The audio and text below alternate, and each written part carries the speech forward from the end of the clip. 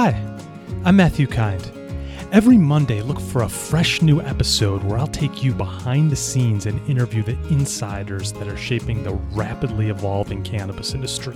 Learn more at cannainsider.com. That's C-A-N-N-A insider.com. Now here's your program. Should you be producing your own cannabis product or outsourcing that to expert contract manufacturers as you focus on your brand? Here to help us answer that question is Alex Rowland of Nootropic. Alex, welcome to Canna Insider. Thank you. I appreciate it. Give us a sense of geography. Where are you in the world today? So I'm actually in Santa Rosa right now. Santa Rosa, California is about an hour north of San Francisco, and it's where we have our facilities. Okay. And what is Nootropic on a high level? So Nootropic is a contract manufacturer for cannabis products, and what that means is brands, specifically cannabis brands in California, come to us and engage with us to manufacture products on their behalf. So this includes everything from pre-rolls to packaged flower to concentrates to vape carts, topicals, tinctures, edibles, beverages, you name it, we're making it. Okay. And give us a little detail about your background and journey and how you got to this point in setting up Nootropic. Yeah, I appreciate it. It's actually rather a circuitous route. I actually came out of tech. I've been starting tech companies since the mid-1990s. Back in 1995, actually, was the first internet company I started. And I've been involved in those tech companies out in the East Coast until 2002, and then moved out to California. Most of those were enterprise software, most recently in media. We actually started a business back in 2009 that wound up in 2013, getting to number 8 on the Inc. 5000 fastest growing businesses. So I've been around a lot of fast growing tech companies, but I've been looking at cannabis really for probably 20 years as a market segment I thought would be very interesting to get into. But it wasn't until 2012 when Colorado and Washington, was moving towards legalization. And then ultimately in 2015, when California started taking the same steps for the passage of MCRSA. To me, all these markets were interesting, but they were simply that, a curiosity until you have some sort of regulatory framework to build a business model around. So once that happened in 2015, I decided to jump into the space. I was still working in tech, so we sold off some of the companies we had in the space to a Canadian company. And I went on kind of a walkabout, as I'd call it. I spent really the last half of 2015 and almost all of 2016 driving up and down the state of California, talking to operators, regulators, going to see dispensaries, grow operations, kitchens, really talking to anyone who would talk to me, given as business, trying to get an understanding as to what exactly was going on in the space and where I thought the business opportunity was. And really, the net culmination of that adventure was by the end of 2016, it was fairly apparent to me that manufacturing was a big weakness in the space and something that we need to focus our attention on. Okay, so Alex, you did all this due diligence with driving around California, talking to operators. What was kind of your key insights you had when you were doing that? Yeah, so I think it was fairly apparent to me that regulators were going to focus on manufacturing.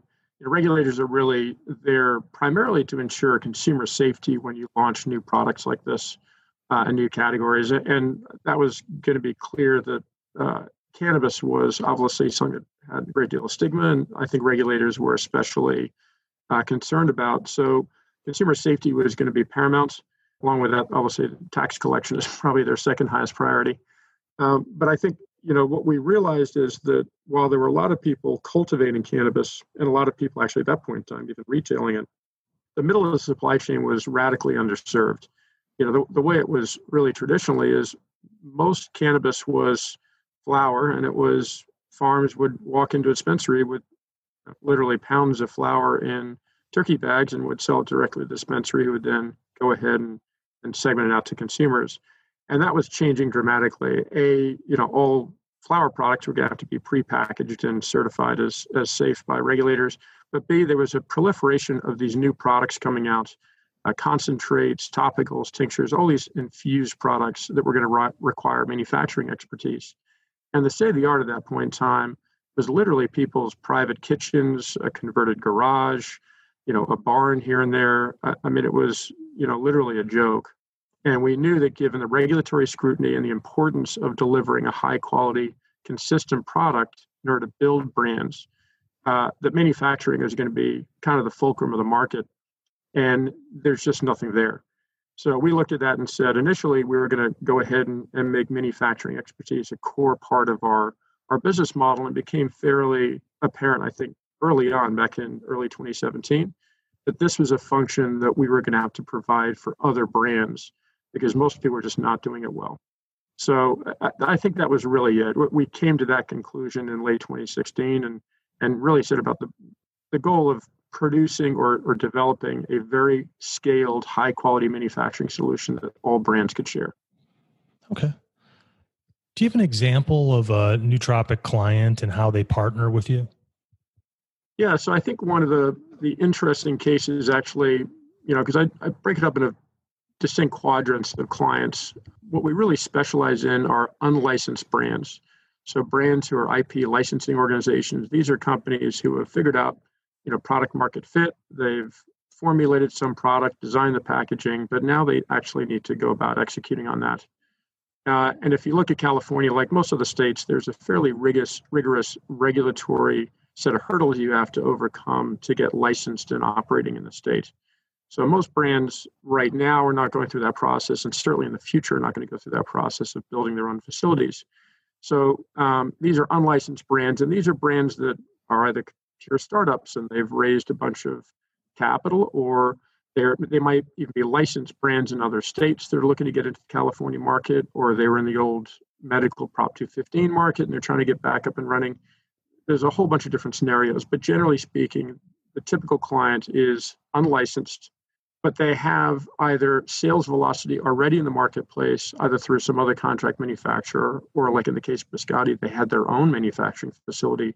They're looking to divest themselves of that asset and move to this asset light model. But that is really typical. It's someone who is saying, we're going to focus on sales and marketing and building demand velocity, the retail channel. We want you guys to focus on all the logistics around making sure our supply chain is able to scale to meet our demand and able to deliver products reliably at the quality that our clients would expect. That is really the division of labor. So it's unlicensed brands. Okay. And what do the clients come back and typically tell you is like that they identify as their biggest one or two benefits? I mean, you have a lot of benefits there, but what is the thing that their biggest pain point or opportunity that you help them with? I think it's financial resources and focus. I'd put those two at the top of the list. What we hear a lot is manufacturing compliant product in cannabis is enormously challenging. I mean, we've been at this now for a solid year, and we still understand and go through the pain and suffering of delivering compliant product in the marketplace to our clients' exacting specifications and our level of quality that we require out of our facilities. That's enormously challenging to do. And what winds up happening is when you're a brand and you're trying to manage the supply chain, it's very difficult to focus on selling. Most of what you wind up focusing on are supply chain logistics and how you actually fill those shelves. So we allow brands to really get back to focusing on building that demand at the retail channel and let us focus on all those logistics. And the second thing is something that we've seen over and over again with brands is lack of financial resources leads to gaps in their supply chain. And what I mean by this is we've seen this over and over again. A brand will launch into the market. They'll do a great job of selling. They start to get some scale, and then they run into cash flow issues. They can't support buying additional biomass or packaging or whatever the case may be to refresh their inventory levels. Collections takes longer than they think to happen, and they start to run into gaps financially. And that leads to gaps in delivery to dispensaries. And I think as anyone can tell you in the market, once you accept an order from a dispensary and you're unable to follow up that order with consistent delivery, the dispensary tends to drop you, and selling back into that dispensary is 10 times harder than selling in the first time. So these brands kind of come up, get great velocity at retail. They have supply problems. Those retailers drop them and they disappear within months. Yeah, it makes a lot of sense because people go into into a retail environment, a dispensary, they like a product and they get just totally disappointed when it's not there. And these dispensaries are not in the business of disappointing customers, so they want something consistent. Even if it's not an A+ in their mind, they say it's a B+, but we can always get it. So I totally understand what you're saying there. Yeah, how big a problem is this? I mean, you sound busy, you have clients, but how many cannabis product companies are suffering from some of these issues you described? I would say almost all of them. Okay. I mean, the funny thing is, I think, there's rare exceptions to this. But if you look at the vast majority of brands in the marketplace, there's a few that stand out, I think, that have stood the test of time. And mostly that's because they've gotten a robust supply chain in place and managed to stay on store shelves. And I think that's about, yes, building a brand and recognition with the consumers such that they're looking for that product. But a lot of what allows brands to remain relevant and sticky is the ability to actually get their supply chain right and consistently deliver a broad range of products into the retail outlets. That is a very, very rare bird right now. There's not many brands, even some brands that were very successful back in the Prop 215 days before a lot of the testing requirements and kind of regulatory hurdles were erected. They could manage their supply chain. They had enough cash and kind of wherewithal to make it happen. But these new regulations have really made execution that much more complicated. And a lot of brands that were very successful have not been as successful now in this new market. So it's a rare exception, but we've got a line out the door. I mean, we started onboarding clients back in January, started shipping first product in March. And by May, it was pretty clear that we had essentially maxed out all of our processing cycles.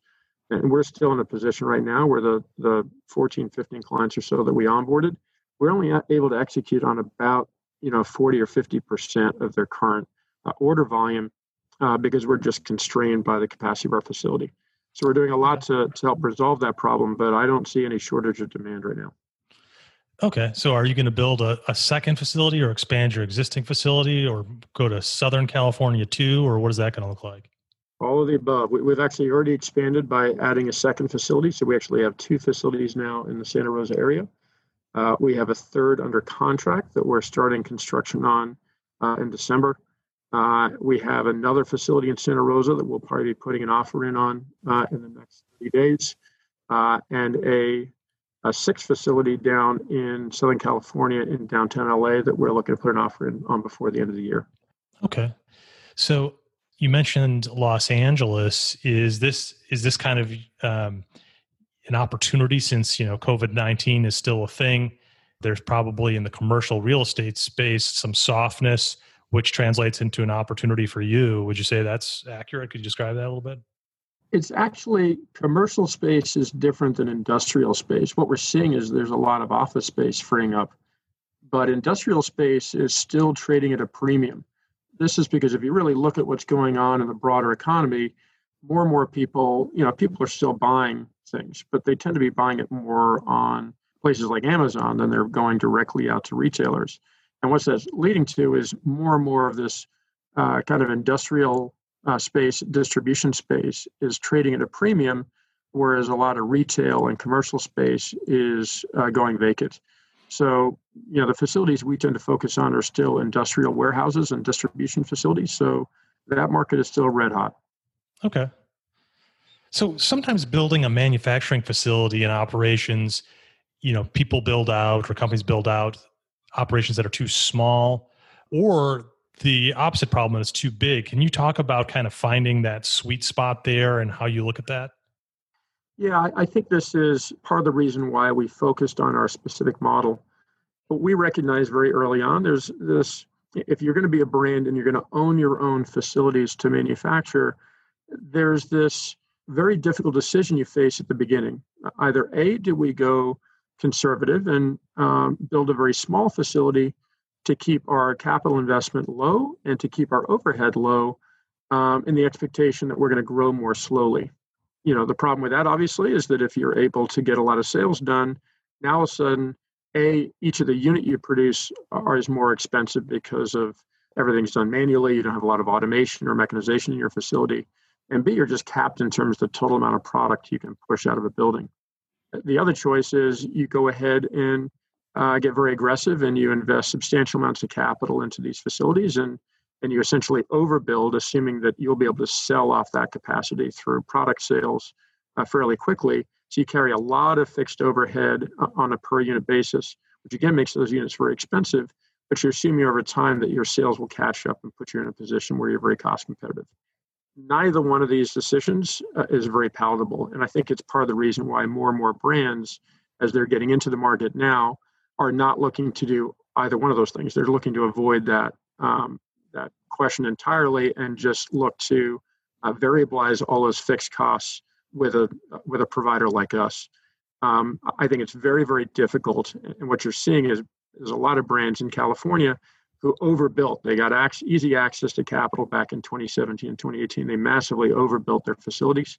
And what they're doing is they're doing both, right? They have their own brands and they're also kind of moonlighting and selling excess operating capacity to third-party brands. But we don't think that's a great solution either because you're naturally conflicted. You're kind of enabling your competitive products to through your manufacturing capacity, and it's not really your expertise. Your expertise should be around building and launching your own brands on your own platform.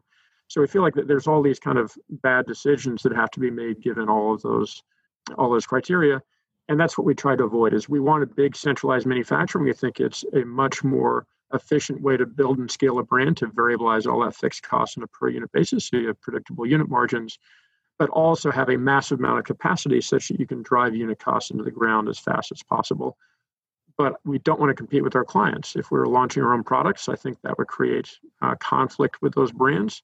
Every day we get up, our focus should be on how do we make our brands more successful so we make the nootropic facilities more successful. And that's how we've gone about it. Now, Sacramento loves to make regulations and laws and so forth, and you have to comply with those. Can you give us a sense of what some of those are and how you take those off the plate of your clients? Well, I mean, first of all of the kind of regulatory overhead of handling fulfillment is now removed. A brand essentially sits entirely outside of the supply chain. Their job is to go to retailers and delivery services to sell their brand in, to essentially open those doors and get those retailers ordering products from us, and then we go ahead and fill those orders. But everything from procuring the initial biomass to testing that material, to bringing it into the facility, processing it, extracting if necessary, packaging it, retesting it, palleting it, coordinating delivery to the retail channel through a fulfillment agent. All of that is handled by Nootropic. So essentially the brand gets to avoid all of those regulations. Yeah, that's great. And do you have a lab right nearby that does the testing quickly? So given our volumes, we work with multiple different labs. Sometimes our brand partners have specific labs that they've got a good relationship with that they bring to the table. Oftentimes we work with labs that are close physically to us and have more frequent pickup times. Sometimes it's a price point consideration. It really depends. But we've got, I think, probably 7 or 8 labs at this point in time that we're working with on a fairly consistent basis. Okay. And is there like a single point of contact once you're onboarded?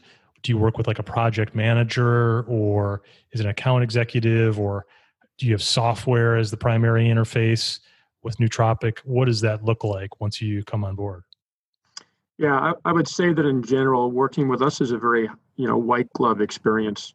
There's a whole team that works with the client up front. First of all, to vet the client to make sure that they're going to be a good fit for our business model and that we believe that they've got the financial resources and the business acumen and the sales capacity to scale their brand within our platform. So it's a fairly lengthy process of vetting the client and then onboarding that client and making sure all of the kind of components of that product, from packaging to design, all of those things are plugged into our model, and we understand exactly what the supply chain looks like. So that's really a 3 to 4 month process. Once you're up and running, you work directly with an account representative. We're in the process right now of working to provide an online interface that'll help our clients track product as it moves through our facilities. But generally speaking, right now, that is, one or two different account reps that work on a day-to-day basis with you. Okay. And why focus exclusively on California? From a regulatory standpoint, we're forbidden exporting product out of the state. So if we're going to go ahead and start supplying Nevada or Oregon or someplace even like Massachusetts or New York, we have to build facilities in those markets to supply those markets. So we are driven to this decision from a regulatory standpoint. Okay. Any plans to move outside of California and expand market, or not right now? No, 100%. We believe that ultimately what is going to be most valuable for our clients is for us to have facilities in every single adult use market such that you can work with us and we're going to assure product reliability and consistency in every market in which you want to operate. So our goal is, first, we're looking to expand into Massachusetts. We're down the path on looking at a facility to get that up and running in that market. And that'll be our first foray into the East Coast. We think New Jersey is obviously a very interesting market, Pennsylvania, Florida, Michigan. But at the end of the day, a big chunk of what we are going to specialize in is not just the competency of producing high quality product in our facilities, but it's also developing new facilities and getting those facilities up and running in new regulatory environments. What about a potential client that says, hey, how can Alex and his team really understand the nuances of my business? We look for a certain terpene profile or this or that. And they can't do it as well as us. I mean, you probably see that type of thing. How do you help them get their arms around, breaking down how the whole operation works? Well, I'd say in general, a lot of clients come in feeling like, they've got a secret sauce and that their product is completely unique in the marketplace. And I think we value and respect that IP. So, a big chunk of what we feel like our advantages over other manufacturers who are also brands in the market is you can feel very safe with your IP here. We go through an entire process where brands are asked to identify specific steps in their process that they believe are proprietary.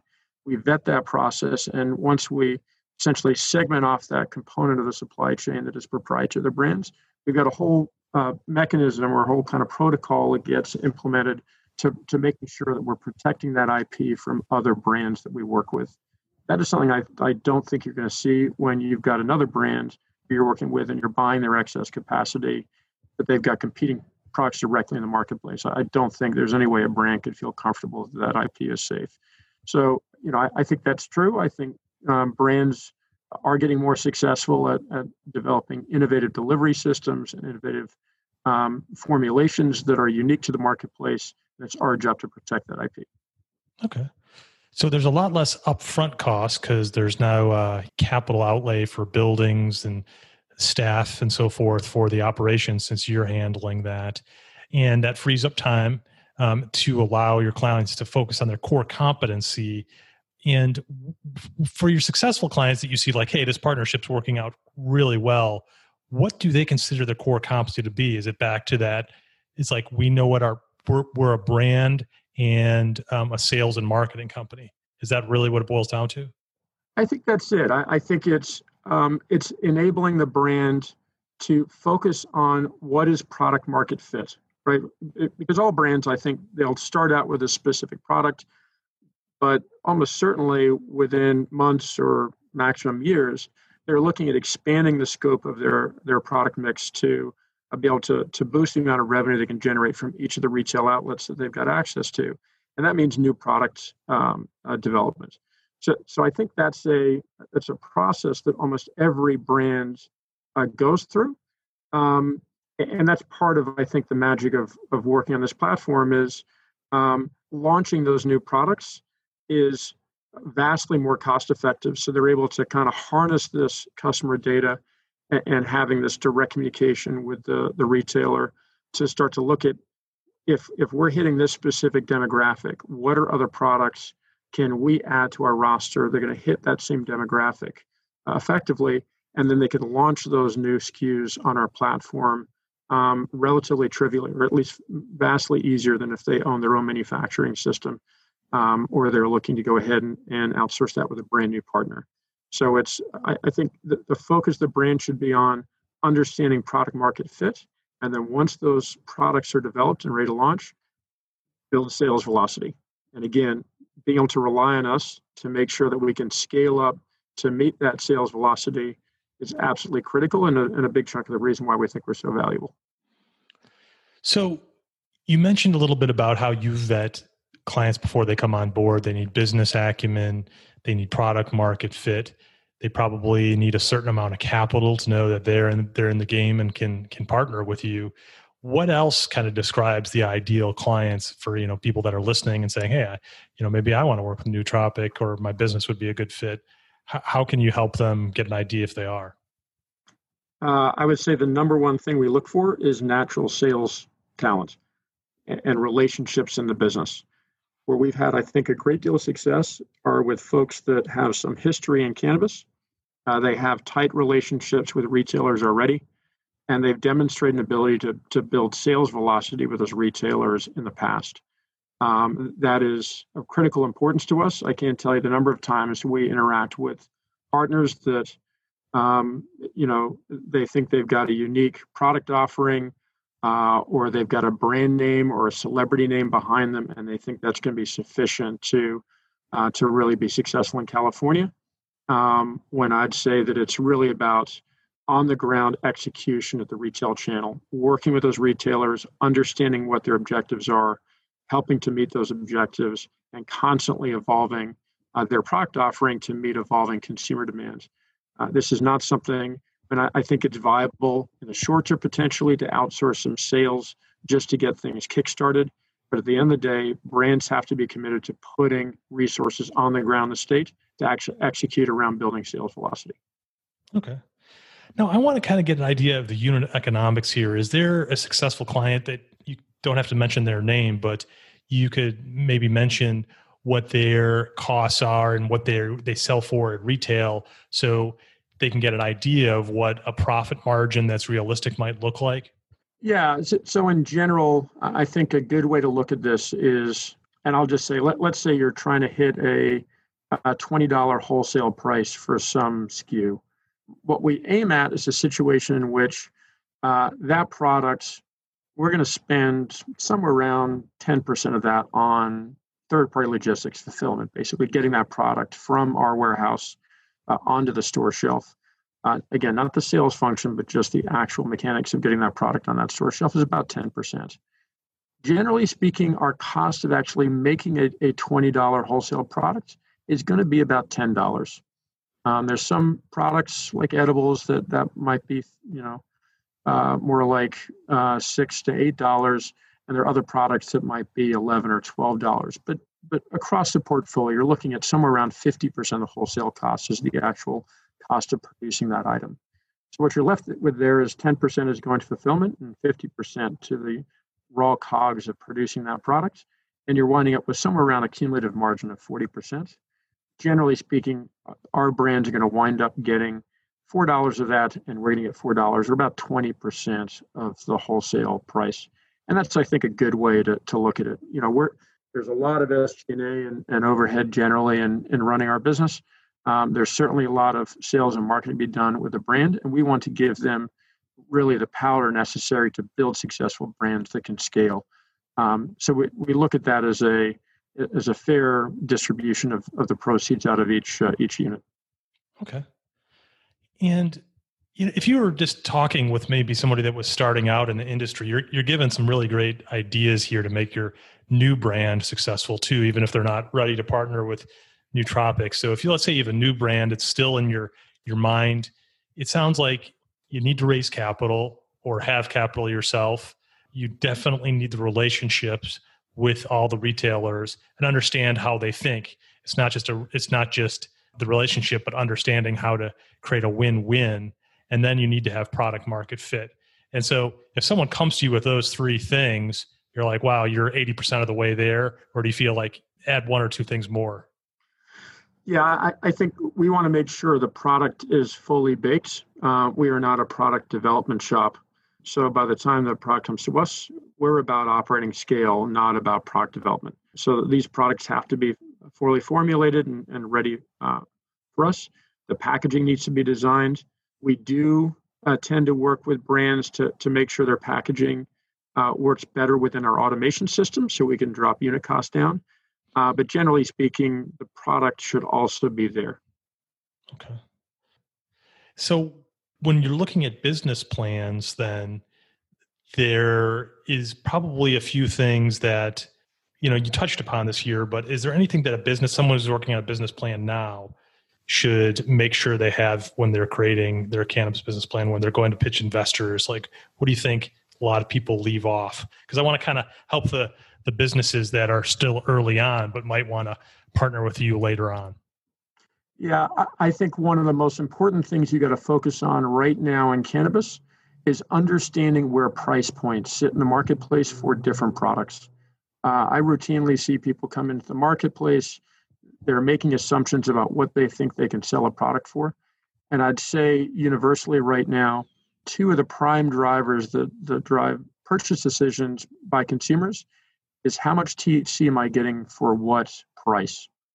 And while, that seems a little antithetical to where I think the model will ultimately be, it's almost like, walking into a liquor store and saying, all I'm concerned about is how much liquor am I getting for what price? I think the market will evolve from that, but that's fundamentally a lot of the purchase decisions are made that way. So I think you've got to accept that as reality. And regardless of where you're looking to play on the top shelf or middle shelf or bottom shelf of the marketplace, you have to have a very good understanding of where price points sit and what the specifications of the product within that price point you have to hit in order to be successful. Okay. Right. So you have your finger on the pulse of that, but how do other companies get their finger on the pulse of that? Do they work with like a Headset or a BDS Analytics or some other consulting company that provides that data?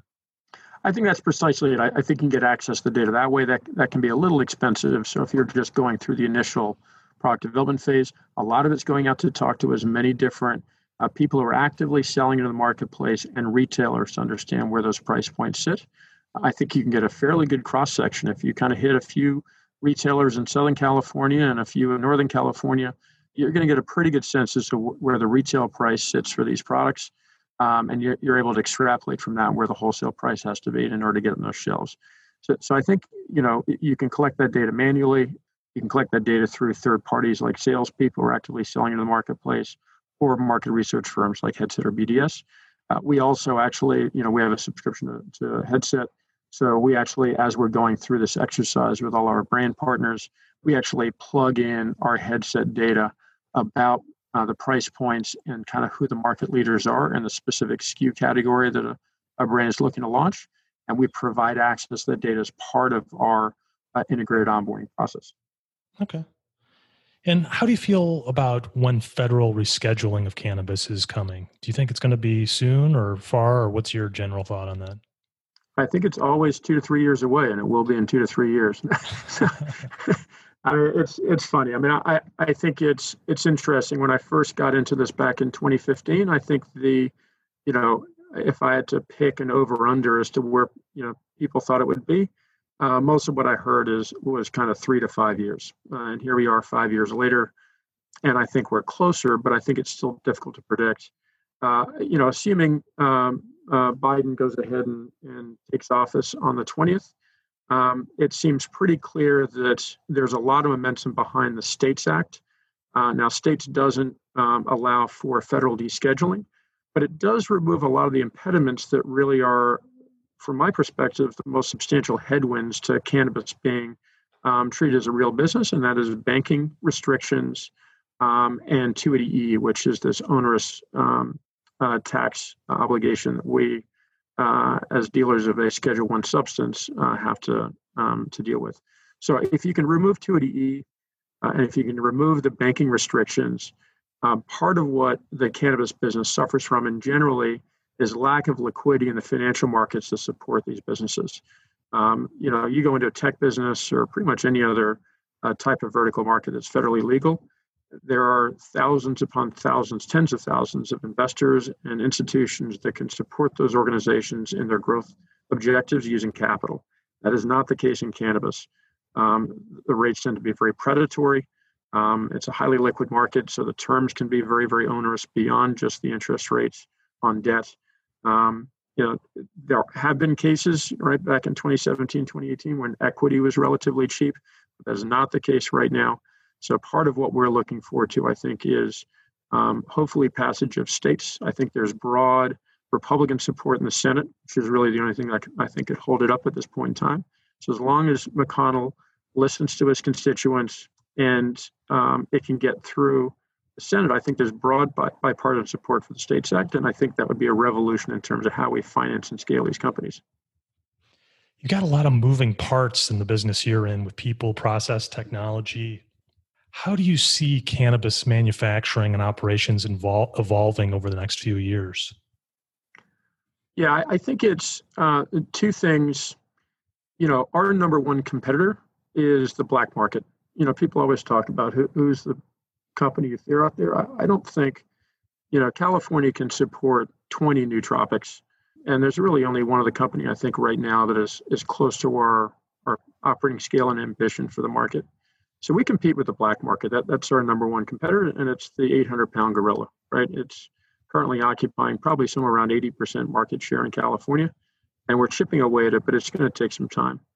So the only way this really works is if we're able to drive the production cost through industrialization, mechanization, automation, every single type of strategy we can use to reduce costs, such that we're able to retail product at somewhere around a 20 or 30% premium over black market prices.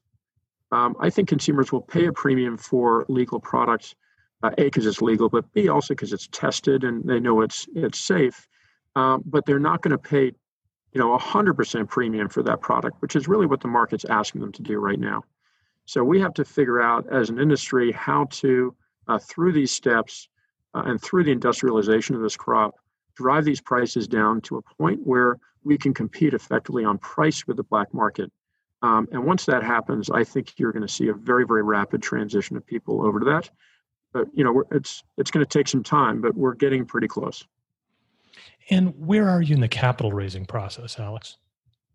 So we've raised, I think actually we just brought in some more cash today. So we're a little over $25 million of cash raised, predominantly at this point in time as debt.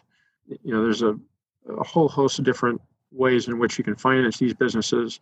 Fundamentally, there's a lot of assets that we hold, both in terms of equipment and receivables that we can finance against. So we've definitely done quite a bit of work around capitalizing the business using debt. But fundamentally, we are looking to go out and raise a much larger chunk of capital where the business is starting to get to operating scale. We should be breaking even on an accrual basis here within the next quarter. And once we do that, we think that we've demonstrated that the business can be self-sufficient and ultimately needs capital to grow to meet all this market requirement. So our goal is, we're continuing to raise a small amount of cash right now to bridge the company. But once we get done with that, we're looking to raise probably, I think our appetite's closer to $20 to $30 million sometime in the first half of next year. Okay. And is that open to accredited investors? Only. Yes, we are not looking to do a public offering, so we can only take accredited investor money. Okay. And as we close in a couple of minutes, I'll get your contact information for people that are interested in reaching out to you about that if they're accredited. But before we do that, let's go over to the personal development questions. Alex, is there a book that's had a big impact on your life or your way of thinking that you'd like to share? There's really two books. One is a book by Max Tegmark called Our Mathematical Universe, which I think is fascinating. It's a pretty dense read, but I think it gives you a really good perspective on the way things work at a very fundamental level. And the other one is called Radical Abundance. It's a book by Eric Drexler, which talks about massive changes in terms of how the way the world works and what's underlying those trends and what's creating all this radical abundance in the way we get through day-to-day existence. So those are two books I think have been pretty impactful on me. What's the most interesting thing going on in your field besides what you do? I think the primary thing that's fascinating for me is the diversity in product delivery systems. If you look at cannabis, a decade ago, The only way of really consuming it, except for really fringe activity, was you were smoking it. You were taking some flour, you were putting into a pipe, or you were grinding it up and putting it into a pre-roll, and you were inhaling it, and that was pretty much it. You've got an explosion in things like drinks. We're working with a company called Click for sublingual delivery, another company called Amura, who has a very unique way of actually consuming flour, but in a healthier fashion. There's a whole host of different work going on around the delivery of THC and these other cannabinoids and terpenes and flavonoids. And that's, I think, one of the most interesting things. Okay. What's one thought you have that most people would disagree with you on? I think it's driven by those books. I think it's about abundance. I think we are entering an age in which exponential growth and a lot of underlying factors are driving us towards a situation of radical abundance. I think that's foundational, and I'm also a big believer in minimal income for all people. I think there's a way in which we can solve a lot of our problems by a negative taxation system. So I get into lots of debates around inflation with some economic-minded people around me, but I think there's something to be said for helping kind of provide a fundamental framework that allows people to operate on minimal income and really unlocks, I think, a lot of the entrepreneurial aspects of our economy. Yeah, I mean, inflation's a tough thing to measure, and I think about it a lot. I don't know if you've ever gone to the Chapwood Index that measures a lot of different inflation rates for different products in different markets and so forth. But it seems like the inflation, the CPI, the way the government measures it, it takes out energy and some volatile things, and it also has hedonics adaptation. I think it's hedonics substitution, and I think it's the third one's adaptation. And those three levers really allow them to make inflation look like it's much less than it is. For example, like when I was, 10 years old, a Snickers bar at my local pharmacy where I grew up was 25 cents, and now it's $1.25. So that's roughly 11% a year Snickers inflation, and the Snickers has gotten smaller. So how do you think about inflation? Because it's something it really favors debtors over savers, and it's something I think about a lot. Where do you weigh in on that? Yeah, and I think it's a critical question to understand, because I think there's a lot of disagreement over what the actual core inflation rate looks like in the economy. But I think it's part of what's driving a lot of this wealth inequality is you're seeing a lot of people who just day-to-day existence is becoming too expensive. And a lot of it's around things like housing. We're getting to a point, obviously, where housing has increased at a rate that is just simply unsustainable for some people to live in these areas. And it tends to impact people who are still critical to making, our local economy work, but they simply can't reside within that location. And then they're stuck with doing things like, driving an hour and a half back and forth, which not just erodes their quality of life, but puts further financial pressure on them. Cars are expensive, gas is expensive, insurance is expensive, all those different things. So I think it's getting to a place in some of these locations where it's unsustainable. So I think there's a question around core inflation and what rate at which that's expanding. But I think there's also a more fundamental question, which is a lot of if you look at what happened this summer, right? We pushed $4.5 trillion into the U.S. economy over a fairly short time period. The money supply essentially exploded over this time period. But where is that allocated? I mean, part of what I think is surprising to me, if you're a capitalist, if you're paying a minimum, let's say it's a $1,500 minimum wage to all people, I would venture to say that for 80-90% of the U.S. population, 100% of that cash would make it right back into circulation. That's just a direct injection of cash by the federal government into the money supply, and all of that would wind up going back to the asset holders, right? It's going to go into rent. It's going to go into all these different things. So we definitely have to look at how that would overall affect inflation and how you'd have to increase those benefits over time such that you didn't wind up with kind of an inflationary spiral, but you also allow these people to actually live and work in these societies without going bankrupt constantly. So it's an interesting question, but it's like I said, it's probably a longer conversation. Right. In the last 10 minutes of right. I love this stuff, but you're right. It's not directly cannabis related. So we'll end it there. So Alex, we talked about a lot of things here. So just remind people exactly what kind of products. We talked about what's an ideal client for you, but just remind them what kind of products you manufacture and can help them with. Yeah, I mean, we try to focus on the major product categories in the marketplace. That's really packaged flower, it's pre-rolls, it's solventless extracts, it's solvent-based extracts, and the category that we're just now embarking upon right now is ingestibles. We're doing also vape carts. Sorry, vape carts another big chunk of it, but ingestibles. Ingestibles is somewhere around, if you include beverages and edibles, it's somewhere around 18% of the marketplace, give or take. Beverages are a very small category, but are growing at an outsized pace. And I think, over the next decade, it could become a much larger part of the overall market. But that's the one, call it fifth of the marketplace that we're not currently attaching revenue to. And that's what we're going to be adding. But pretty much, if you look at it this way, you walk in a dispensary, we're going to be manufacturing pretty much any product you see on the shelf. We'll be manufacturing for different brands. But we don't want a single product category to elude our focus. And for accredited investors and potential clients, how can they reach out to you to learn more? So my email address is alex@nootropic, NEWTROPIC.com. We have a website, nootropic.com, where you can go to the investor section and get access directly to us there, or you can email me or brian@nootropic.com. Well, Alex, thanks so much for coming on the show. We really appreciate it, and good luck with everything you're doing. Matt, I really appreciate the time. If you enjoyed the show today, please consider leaving us a review on iTunes, Stitcher, or whatever app you might be using to listen to the show. Every 5-star review helps us to bring the best guests to you. Learn more at cannainsider.com/iTunes.